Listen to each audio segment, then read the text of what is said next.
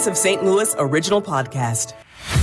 This is the St. Louis All Local podcast with the local news stories from the KMOX newsroom for Wednesday, October 11th. I'm Megan Lynch. And I'm Tom Ackerman. St. Louis County Council approved a resolution last night pulling money from the emergency fund to ward off future cybersecurity attacks. Councilman Ernie Trachis. Yes, we're going to take $5 million from an emergency fund. What greater emergency do we have right now than a vulnerable IT system? Last month, hackers shut down the Regional Justice Information System, causing work to stop in the jail and courts. The plan is now to get data into the cloud rather than physical servers. Trachis says that should take about 10 months to implement. The pool of money set aside to help St. Louis families just got bigger. An additional $1 million is being added to the already $5 million of ARPA money allocated for St. Louis City's Guaranteed Basic Income Program. Where did the extra money come from? Mayor Tashara Jones. While the legislation originally budgeted would support 440 families for 18 months, with the generous support of St. Louis native Jack Dorsey, the city is expanding the number of enrollees to 540. As KMOX told you Tuesday, application process will begin on October 23rd. Qualifications include being a parent with a kid in a St. Louis school, public or charter, were affected by the pandemic negatively some way, and must be at or below 170% of the federal poverty level based on family size and household income. The money given to families will be put on a card where cash can be withdrawn.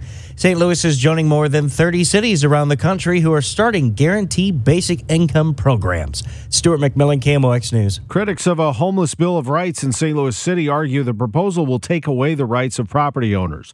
Part of the plan would remove existing requirements for community approval of any shelters and make the process conditional. That could be security. It could be 24-hour supports. It could be additional, trash pickup around the facility or something like that. Speaking on Total Information AM, St. Louis Board of Aldermen President Megan Green says stakeholders, including neighborhoods, would be involved in the process. The first hearing on the bill is likely next week. A new voice comes to the defense of the commissioner of the City Justice Center.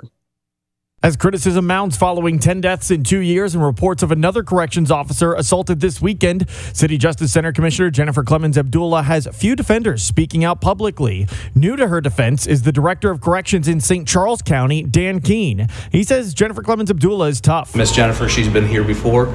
She's made tours before. She's a very intelligent individual, and I believe she'll be all right. He adds that she has to have the opportunity to be able to make changes the CJC needs. Sean Malone, KMOX News. Missouri Attorney General Andrew Bailey says a woman born in Boone County has been killed in Israel. Deborah Matthias was reportedly shielding her 16-year-old son from gunfire and was fatally wounded. Her husband was also killed.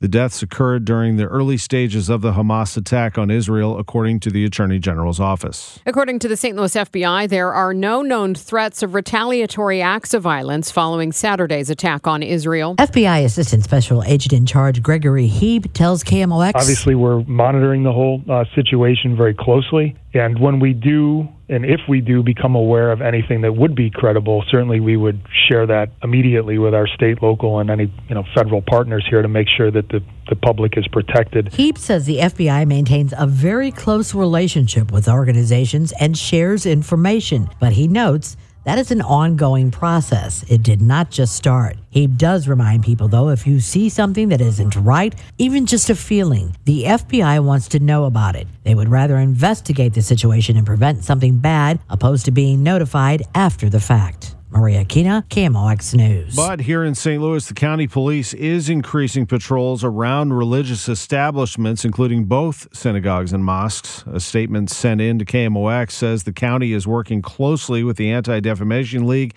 and Jewish Federation. This comes as tensions rise globally following the ongoing war between Israel and Hamas. It's incredible. It's devastating. It is unlike anything that has happened since the founding of the state of Israel. That's Jewish Federation of St. Louis U.S. President Brian Herstig reacting to the conflict between Hamas and Israel. Herstig says locals who want to do something for the people of Israel can donate money through their website. 100% of any dollars donated will go directly to those partners of ours who work on the ground, who are already there, were there, have been there for decades, know exactly how and what to respond, and have the resources to do it.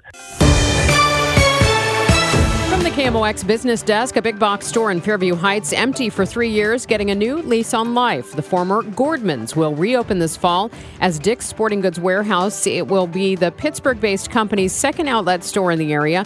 The other is in Fenton. According to the Business Journal, the warehouse concept offers steeply discounted athletic merchandise, up to 70% off prices you'd see at a regular Dick's.